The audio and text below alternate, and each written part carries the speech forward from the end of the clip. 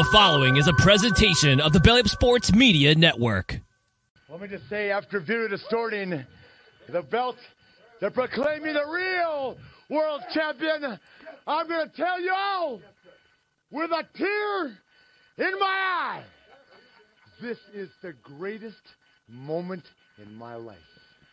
When you walk around this world and you tell everybody you're number one, the only way you get to stay number one is to be number one.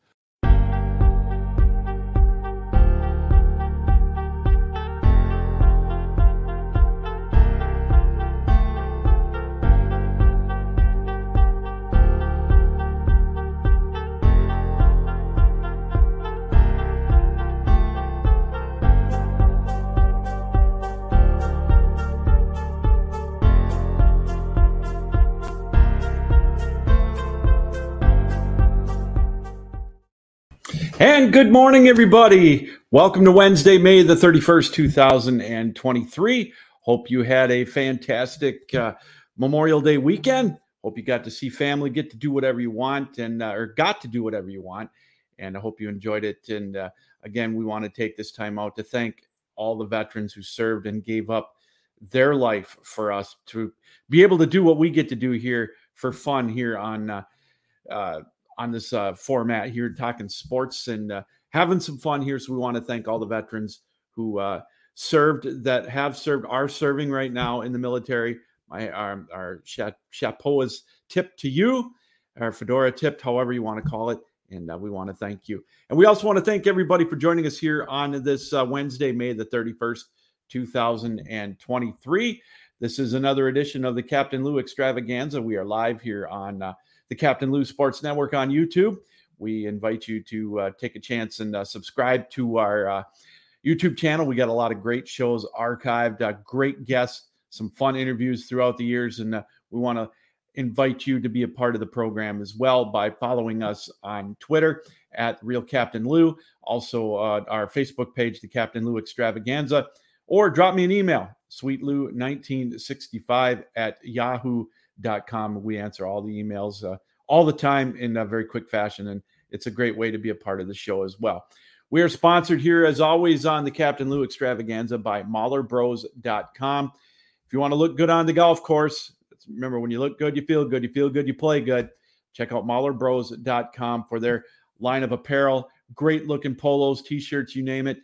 That's MahlerBros.com. And if you do join, or if you go on the website, make sure that you use the promo code BELLYUP for 15% off of your purchase. That's on MahlerBros.com. We got a great show planned for you here this morning. We're going to be joined in a little while by Chris Mascaro. He is the host of Next on the Tee and Thursday Night Tailgate podcast. We're going to talk some PGA golf with him. The PGA Championship, of course, about a week and a half ago, a couple of weeks ago now, Brooks Koepka wins his fifth major, and we're going to talk to Chris about that. Of course, Michael Block with the impression he made, the club pro that with the big hole-in-one and getting the invites for a couple of tournaments and his impact on his play. And, of course, the Live Tour, and we'll take a look at the upcoming U.S. Open, which is coming up in a couple of weeks out at the Los Angeles Country Club. So Chris, very generous with his time this morning. He'll join us in a little bit. Corresponded with him a little while ago. Hopefully we'll get him on here in the next 5 or 10 minutes. So should be a great conversation. If you like golf, really invite you to stick around and take a listen and a watch to that. Stanley Cup playoffs are down to the finals now.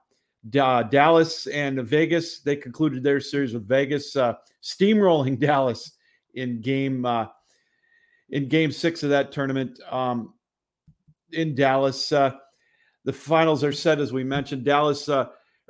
Vegas came out rather quickly, as they have in that, as they did probably, I think, 3 times in their victories, scored in the first 5 minutes of that game, and just they came out guns a-blazing, if you will, and jumped out to a quick 3-0 lead after the first period, and there was no looking back for the Vegas Golden Knights. They're deep, they're quick, they're big, they're playing with a purpose, as are the Florida Panthers. Of course, they dispatched of the Carolina Hurricanes in a 4-game sweep.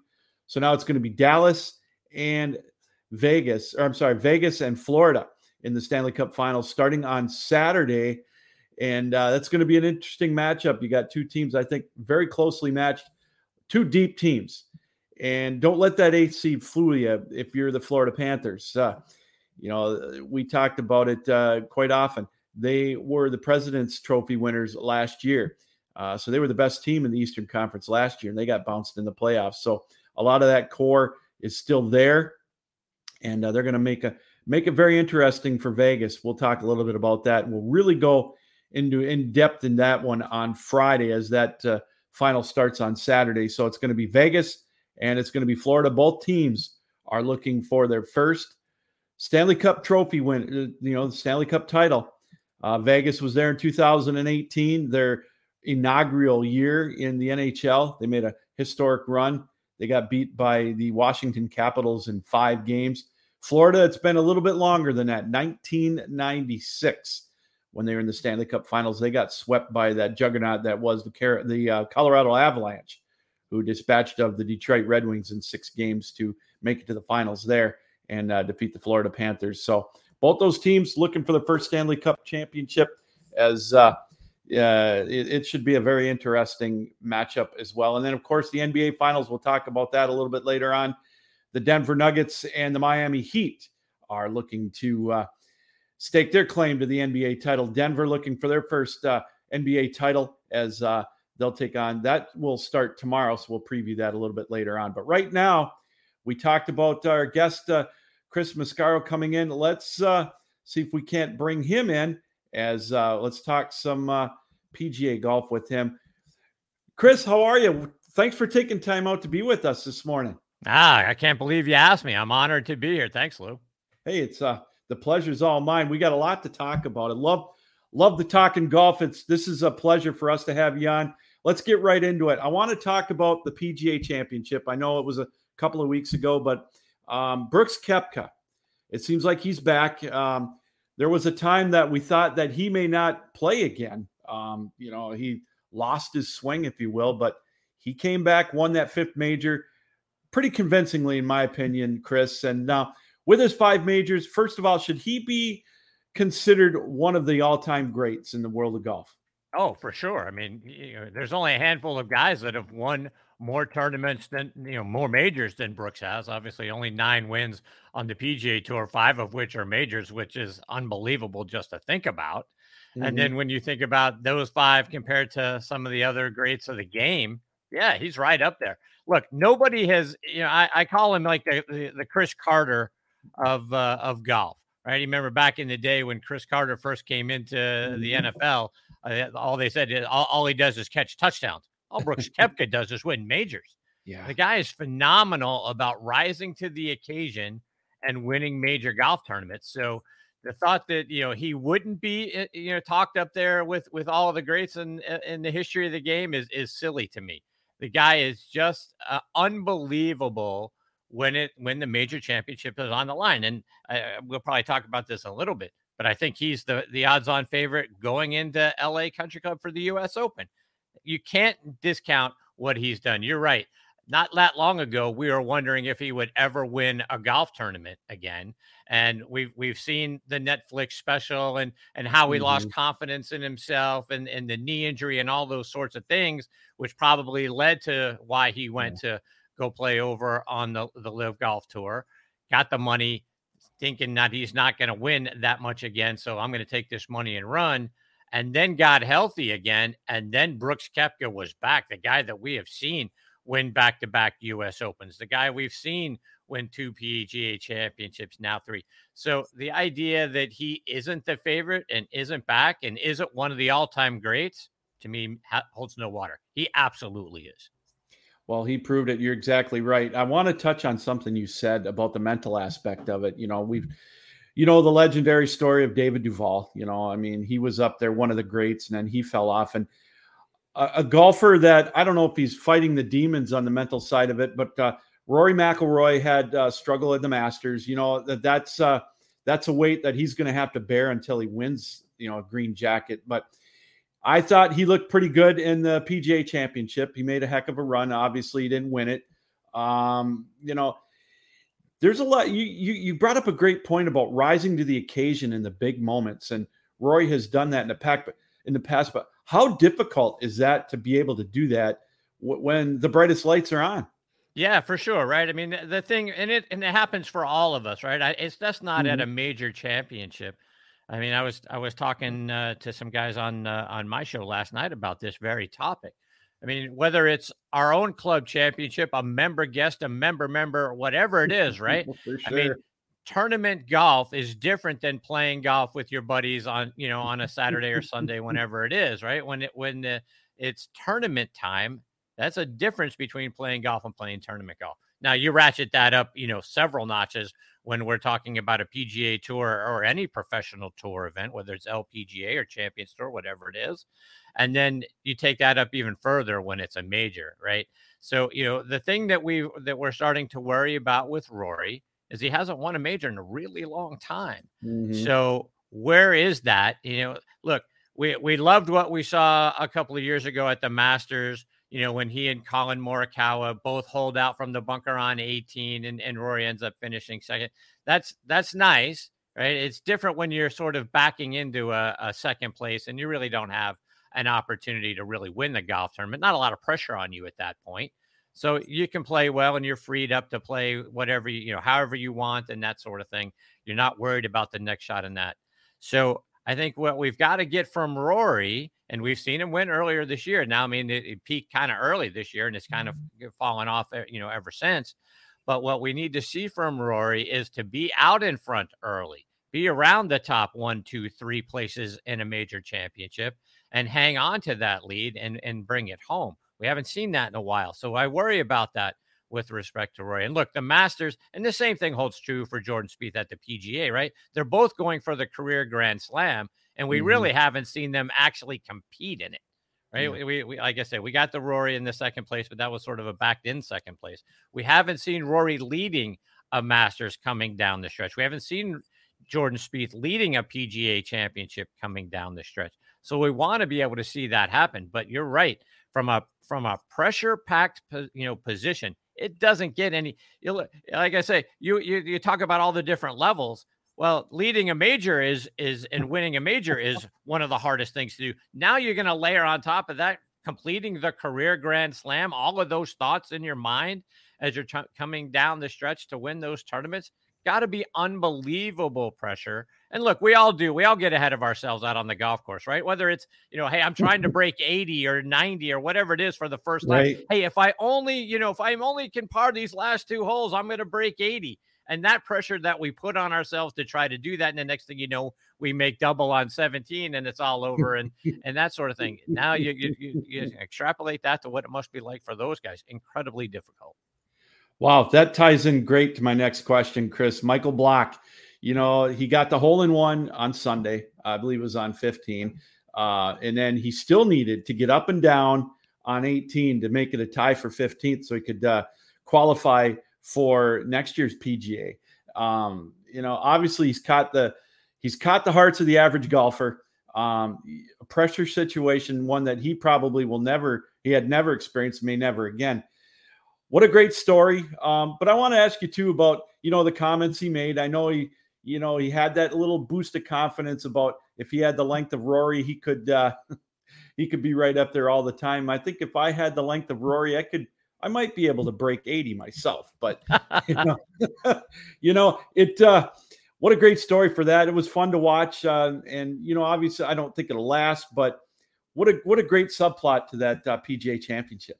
No, 100%, right? I mean, to your point, it captured all of our imaginations. I mean, look, there are folks that believe that the PGA professionals shouldn't be out there in the tournament. They don't belong there. They haven't earned it, whatever that opinion is. But I think that's what makes the PGA Championship great is that our local PGA professionals have an opportunity to go out there and qualify and play, and God bless them for doing it. And Michael Block obviously became, our focus for many, almost outshined the idea that Brooks Koepka won the golf tournament. It was like, Michael Block did this. And oh, by the way, Brooks Koepka won the tournament.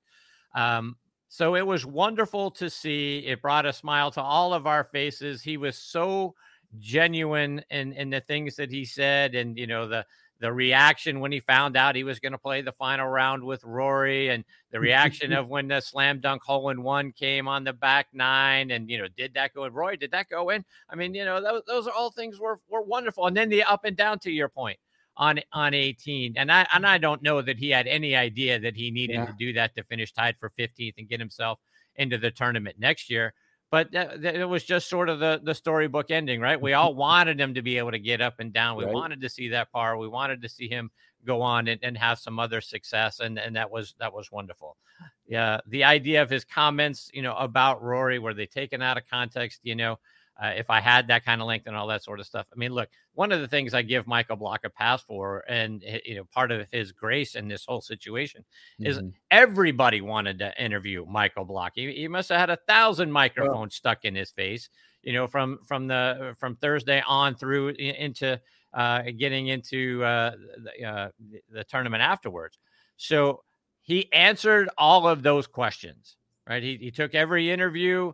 He stayed up late. He got up early. He dealt with all of those sorts of things, and he did it all through last week as well.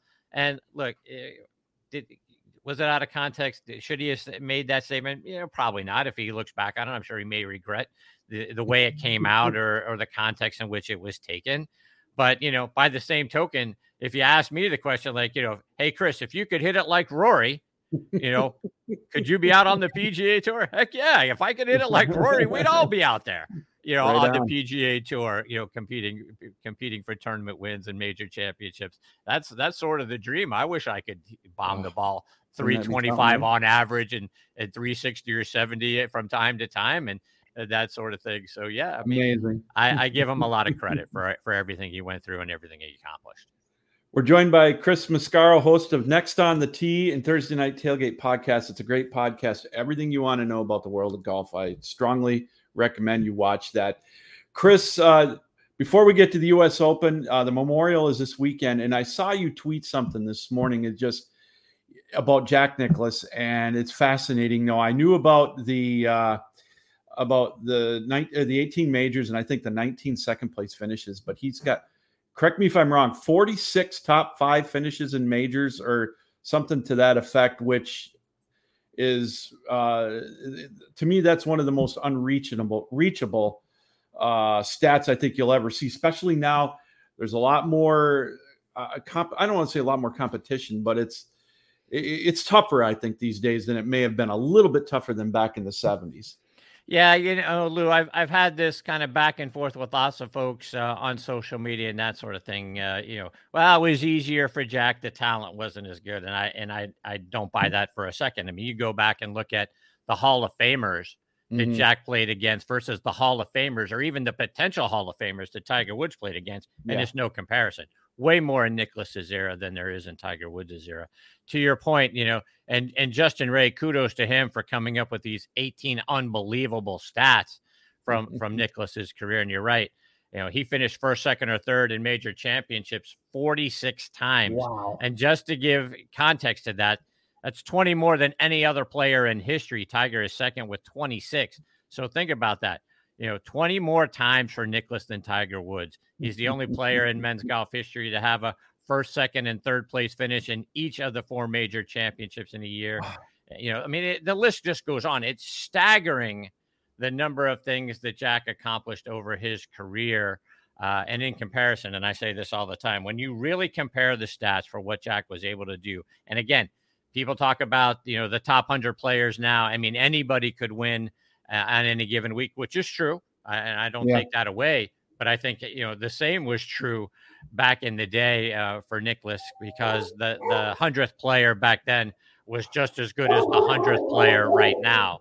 So the stuff that Jack did was remarkable. And for the amount of time that he did it was even more remarkable. So I'm a huge Nicklaus fan, as you can tell. But tremendous player and clearly the greatest of all time. Well, you've got a rise out of my dog. I apologize for that with the barking in the background. Hold on one second. Hey, thank you. That's the peanut gallery back there. I guess that worked a lot. Anyways, what I wanted to ask you too is it's the 50th anniversary this weekend of Johnny Miller shooting at 63 in the Open. And at the time it still hasn't been topped, if I'm not mistaken, in a major.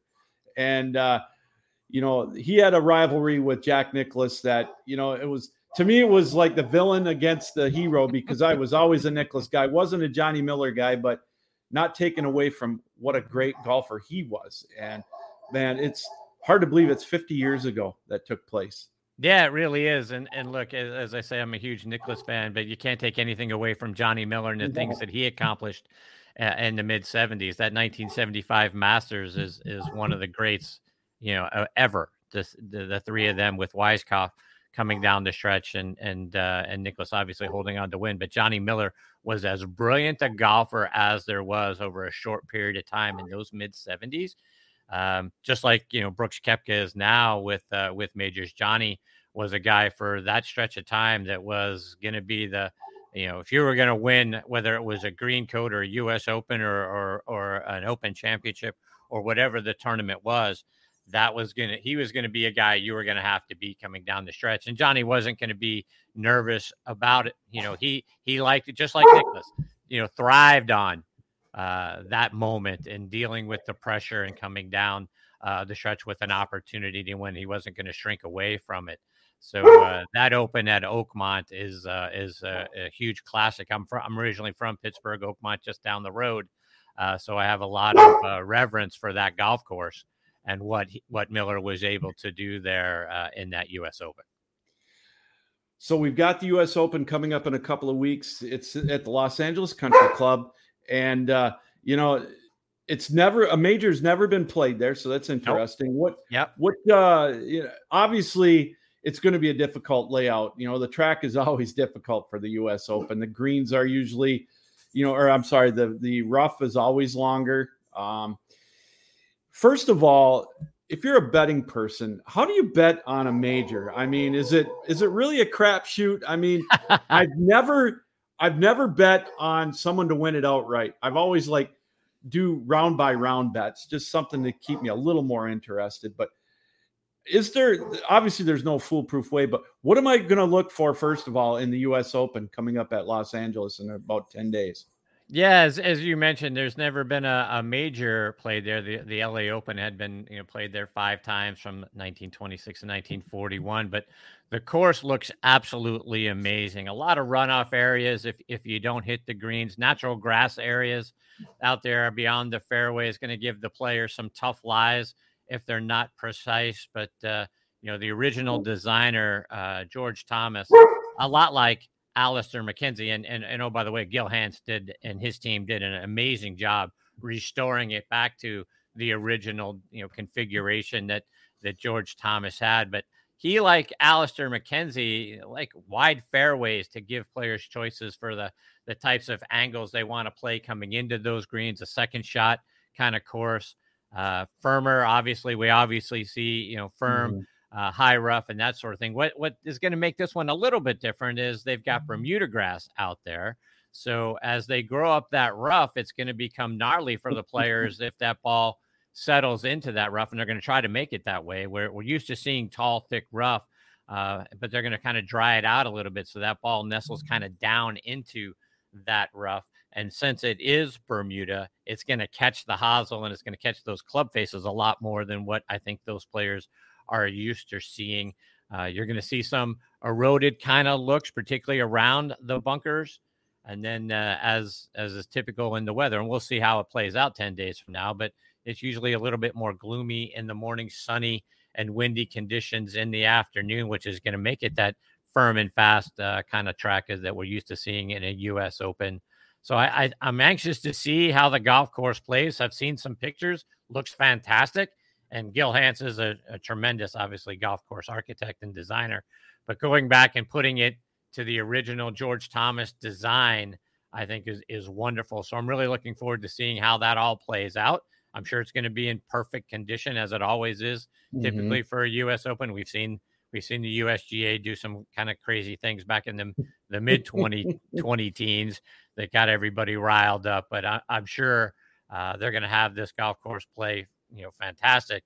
And then, to the other thing that you alluded to, betting odds and all of that sort of thing. I mean, I think the odds-on favorites, right, are going to be the names that we're used to. Again, I would never bet against Brooks Koepka at this point, seeing how healthy he is and how great he plays in U.S. Opens, having won it back-to-back in 17 and 18.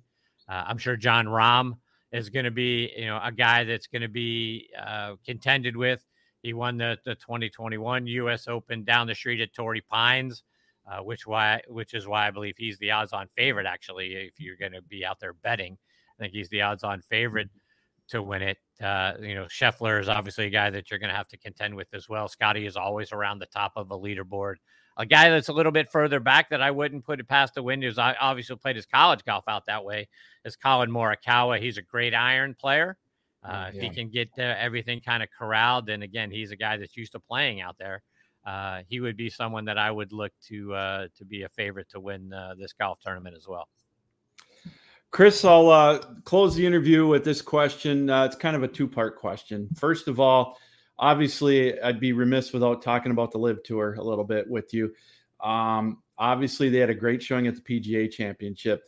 My first question to you is, it's already been brought up about the Ryder Cup. Should the LIV Tour golfers, in your opinion, be a part of the Ryder Cup? And, we've seen some variations or some nuances with the LIV Tour. My second part, like the music in the background, the players wearing shorts, a little more laid back, and obviously the purses and the upfront money. What do you think about the LIV Tour golfers being considered for the Ryder Cup? And should the PGA adapt anything that the LIV Tour is doing maybe down the road? So let me take that one at a time. Should the LIV Tour players be allowed to play in the Ryder Cup? 100%. Look, as Brad Faxon and Brandel Chambly debated on the Golf Channel, right, last week or whenever day that was, I think Fax has got it right. Look, these guys aren't playing for their tour. And, oh, by the way, the PGA Tour doesn't run the Ryder Cup, right? It's a PGA of America event, and those guys were playing in the PGA just this past week. So, yes, those guys should be. You're playing for your country. You want the best players out there playing against one another. Rahm said it just the other day as well when he's talking about the European side. He's bemoaning the fact that Sergio Garcia, who's the best Ryder Cup player ever, isn't going to be a part of that team, isn't eligible to be a part of that team. And there's always been a great Spanish duo, right, going back to when Seve and Jose Maria were paired together. And obviously Rahm and Sergio have been paired together.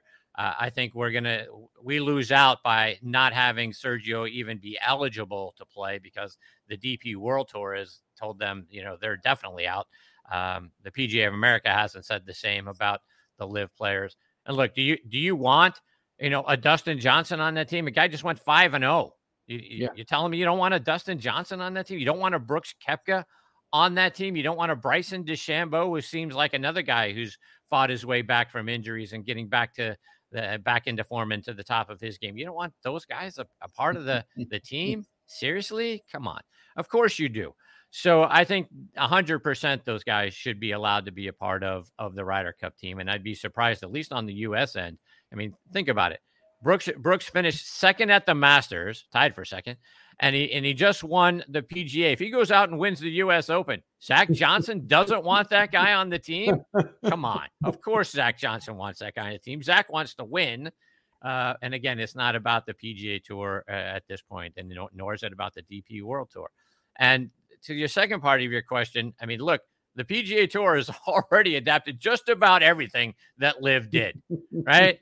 I mean, now they're talking about next year about having, some of the elevated events be shorter fields and no cut and all that sort of. The only thing the PGA Tour hasn't stolen from LIV is letting the guys wear shorts, and I think that's on the way too. I've been a big proponent. Let the guys wear shorts. We wear shorts. Don't we? We go out and play on Saturday and Sunday. We're not playing in pants. People say, well, that's not professional. That's baloney.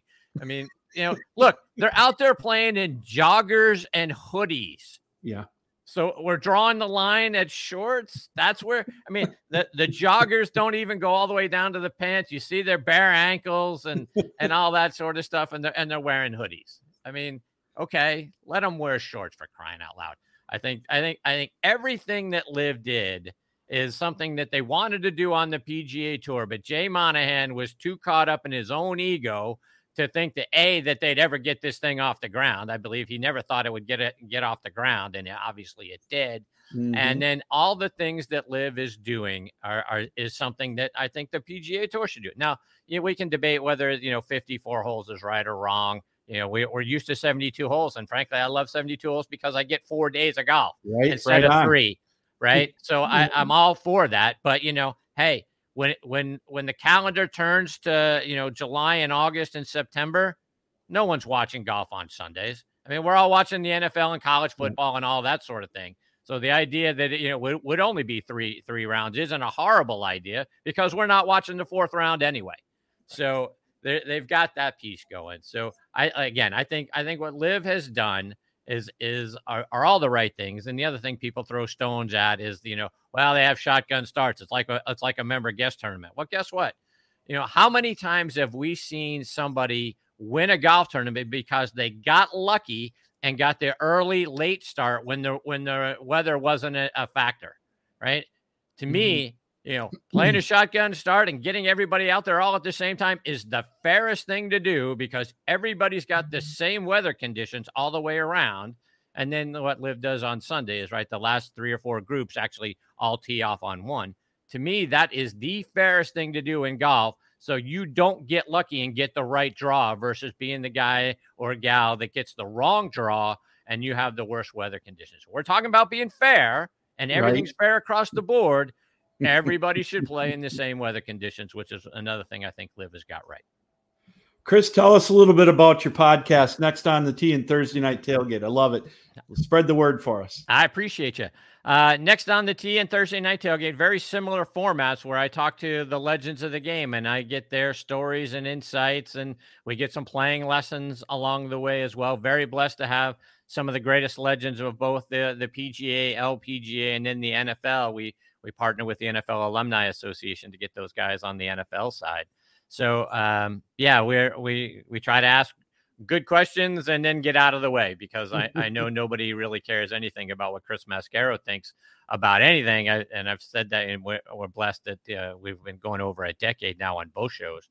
Wow. We have like I say, the greatest players and the top instructors in the game on the Next on the Tee side. Join me every week. I record the show on Tuesday nights, bring it out there on Wednesdays. Like I say, very, very blessed to have guys that have become and gals that have become guests on the show are now really great friends. And that to me has been the hugest blessing of doing both shows. Well, Chris, it was a blessing having you on here. Great insight on what's coming up in the U.S. Open and with the Live Tour and the whole 9 yards. Keep up the great work, man. This was a lot of fun. Next time we have you on, it'll be in my studio. The dog won't be barking. And we'll have some more fun. So, hey, Chris, I appreciate it again. Have a great day and enjoy the golf.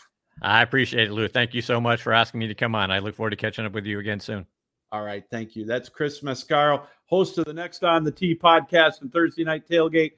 Always a pleasure and great insight. Love what he had to say about the Live Tour. And, should they be playing on the Ryder Cup, and his great insight coming up on the U.S. Open, which is going to be here in 10 days at the Los Angeles Country Club. It should be a fun tournament to watch. And if you love golf, that's what you got to watch. And if you love golf too, watch the Next on the Tee podcast with Chris Mascaro. You can follow him on Twitter at CTMASCARO,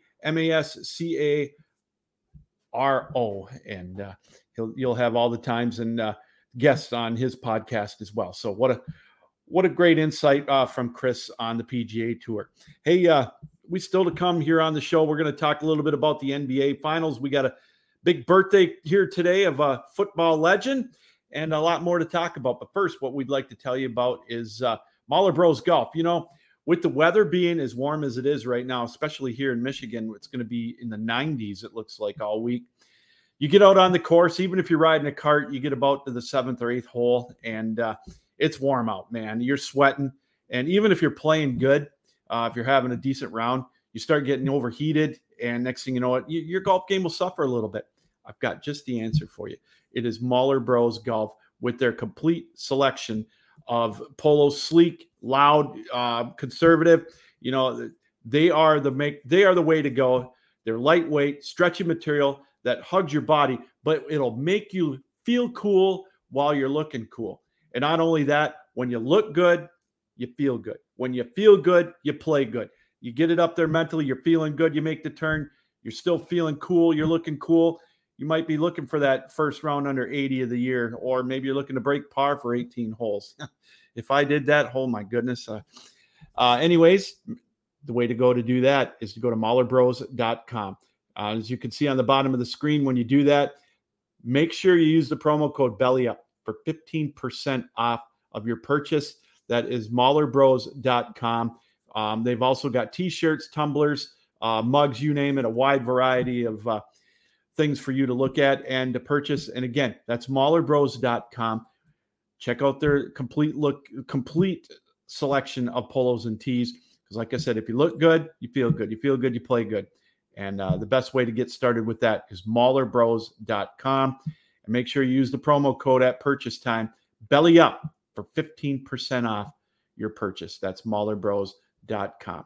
Again, we want to thank Chris Mascaro for joining us here on the show, talking some PGA golf, Live Tour, what to look for in the Open, a look back at some of the accomplishments of Jack Nicklaus, and of course, a look back at 50 years ago with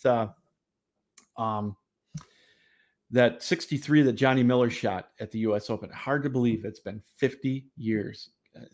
Some great golf played back then, great golf played now. And we've got, we really didn't even touch on with him some of the upcoming rivalries here on the PGA Tour. Right off the top of our head, Scotty Scheffler and Jon Rahm.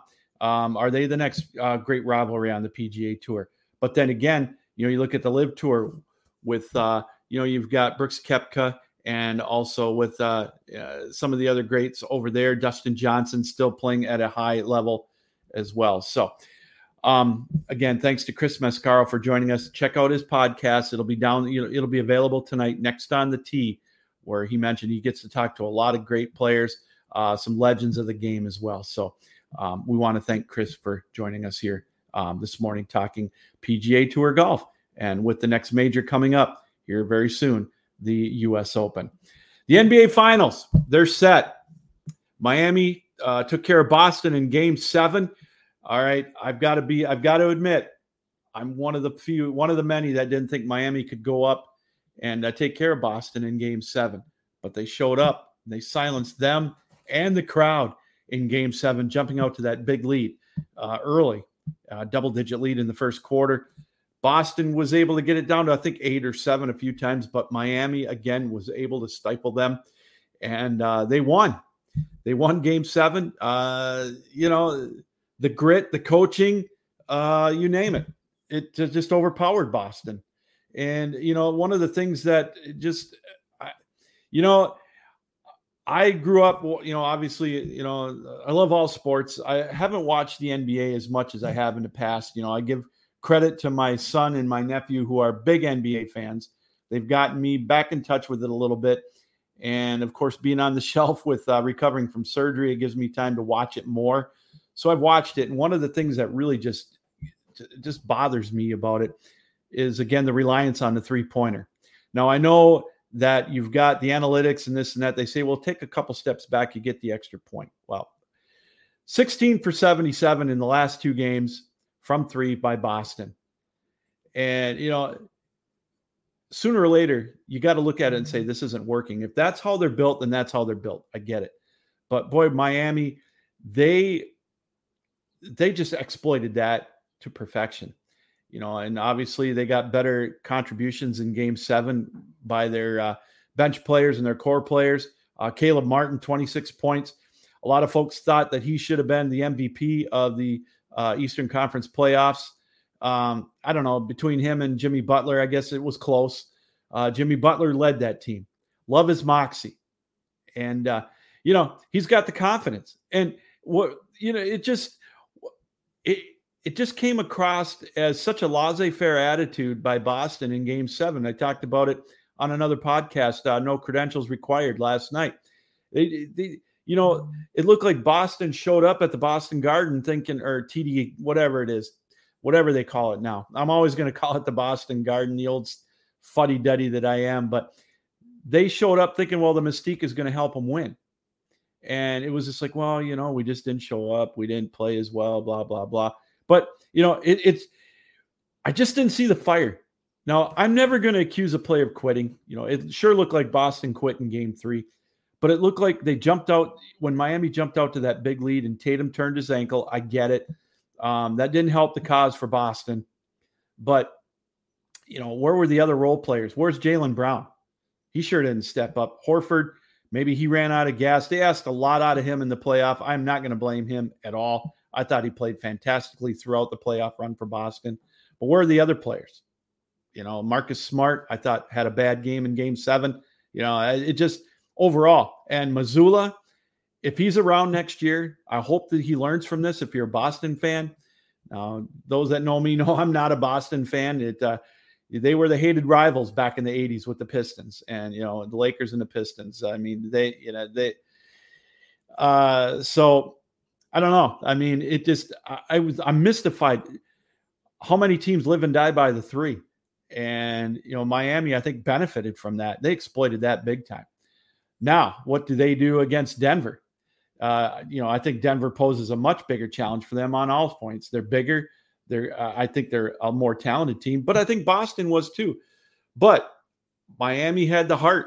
They had the grit, and they had the coaching advantage against Denver, against Boston. It proved it out.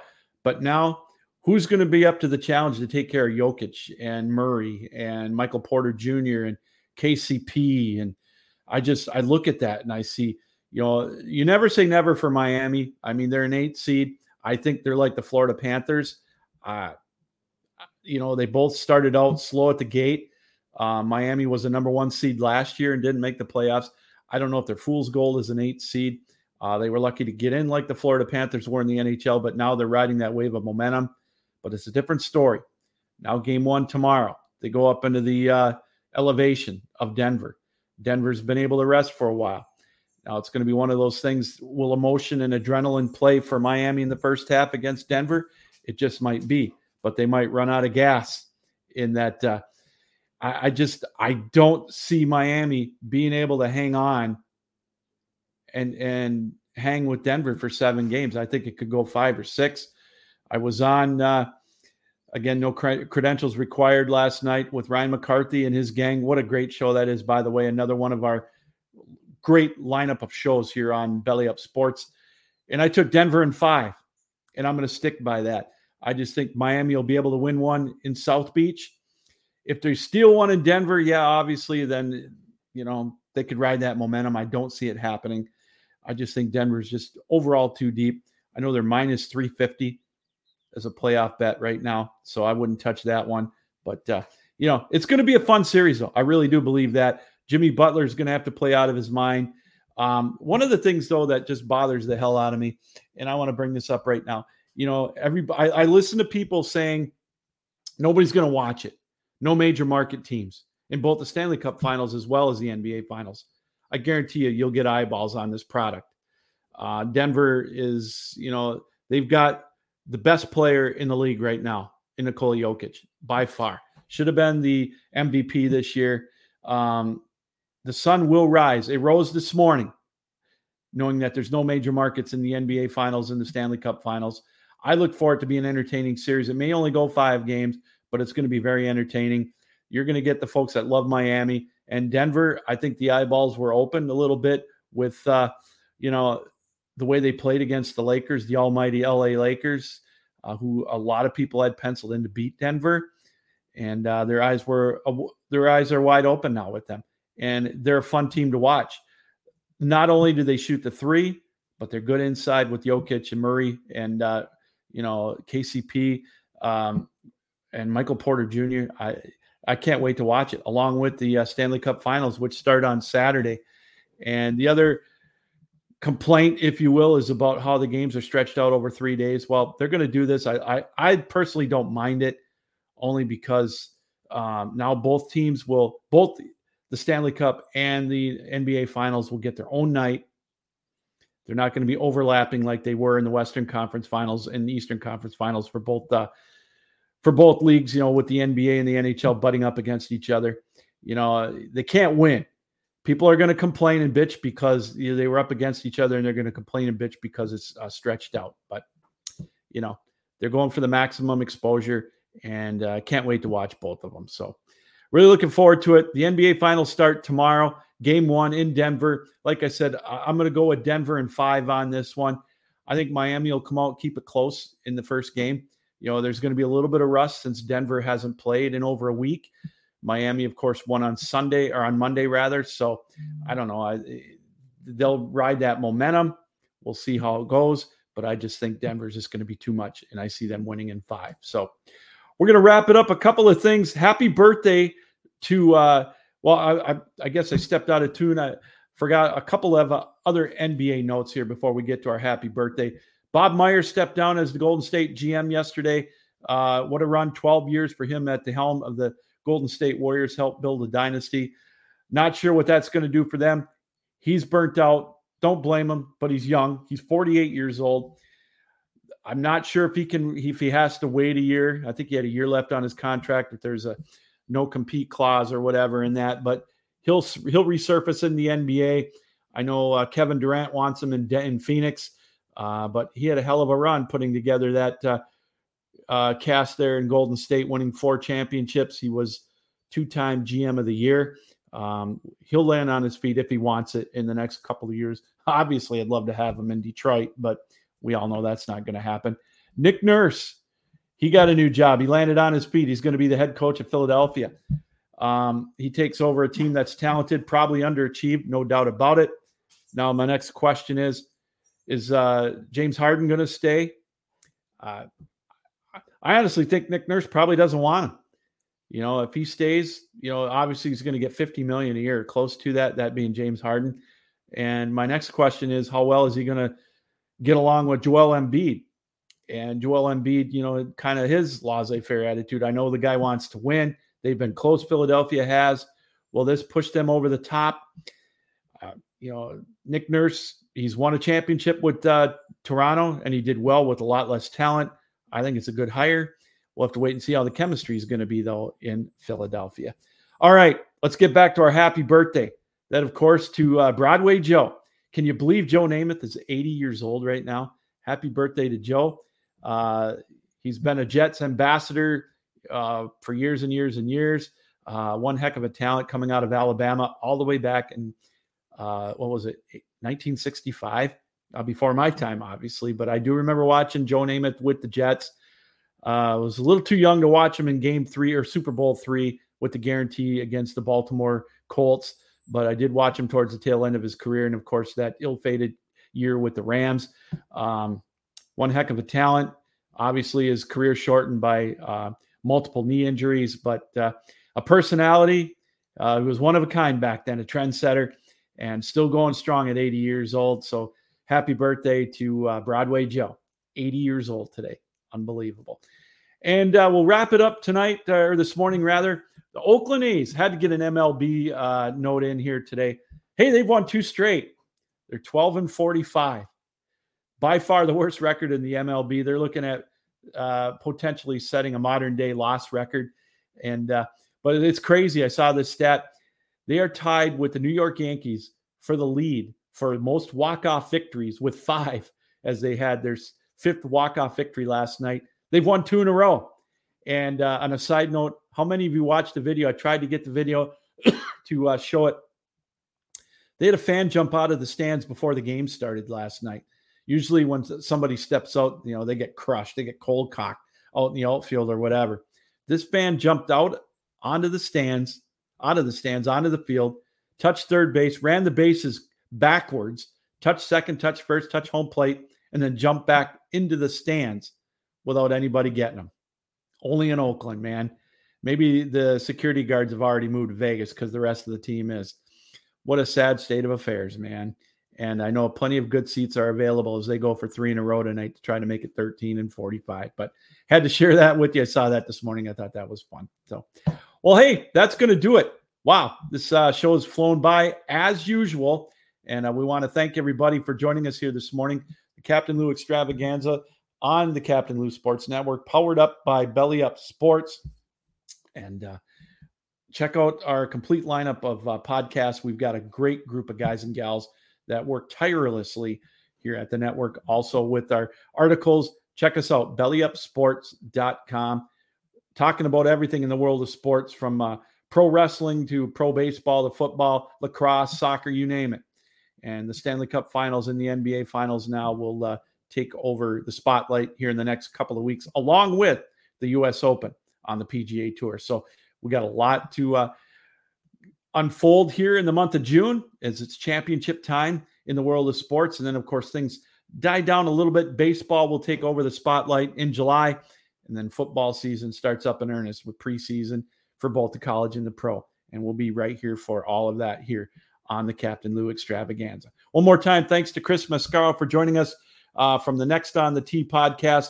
Great insight on the PGA Tour and the Live Tour and the upcoming U.S. Open Championship out at the Los Angeles Country Club coming up starting on June 10th, I believe. So always great to talk PGA Tour golf, and great to have Chris Mascaro on to talk about that as well. And of course, we want to thank you, the viewer, for taking out your time to watch us here on the Captain Lou Extravaganza. We'll see you Friday, by the way, for another Free-for-All Friday. We'll preview the NHL Stanley Cup Finals.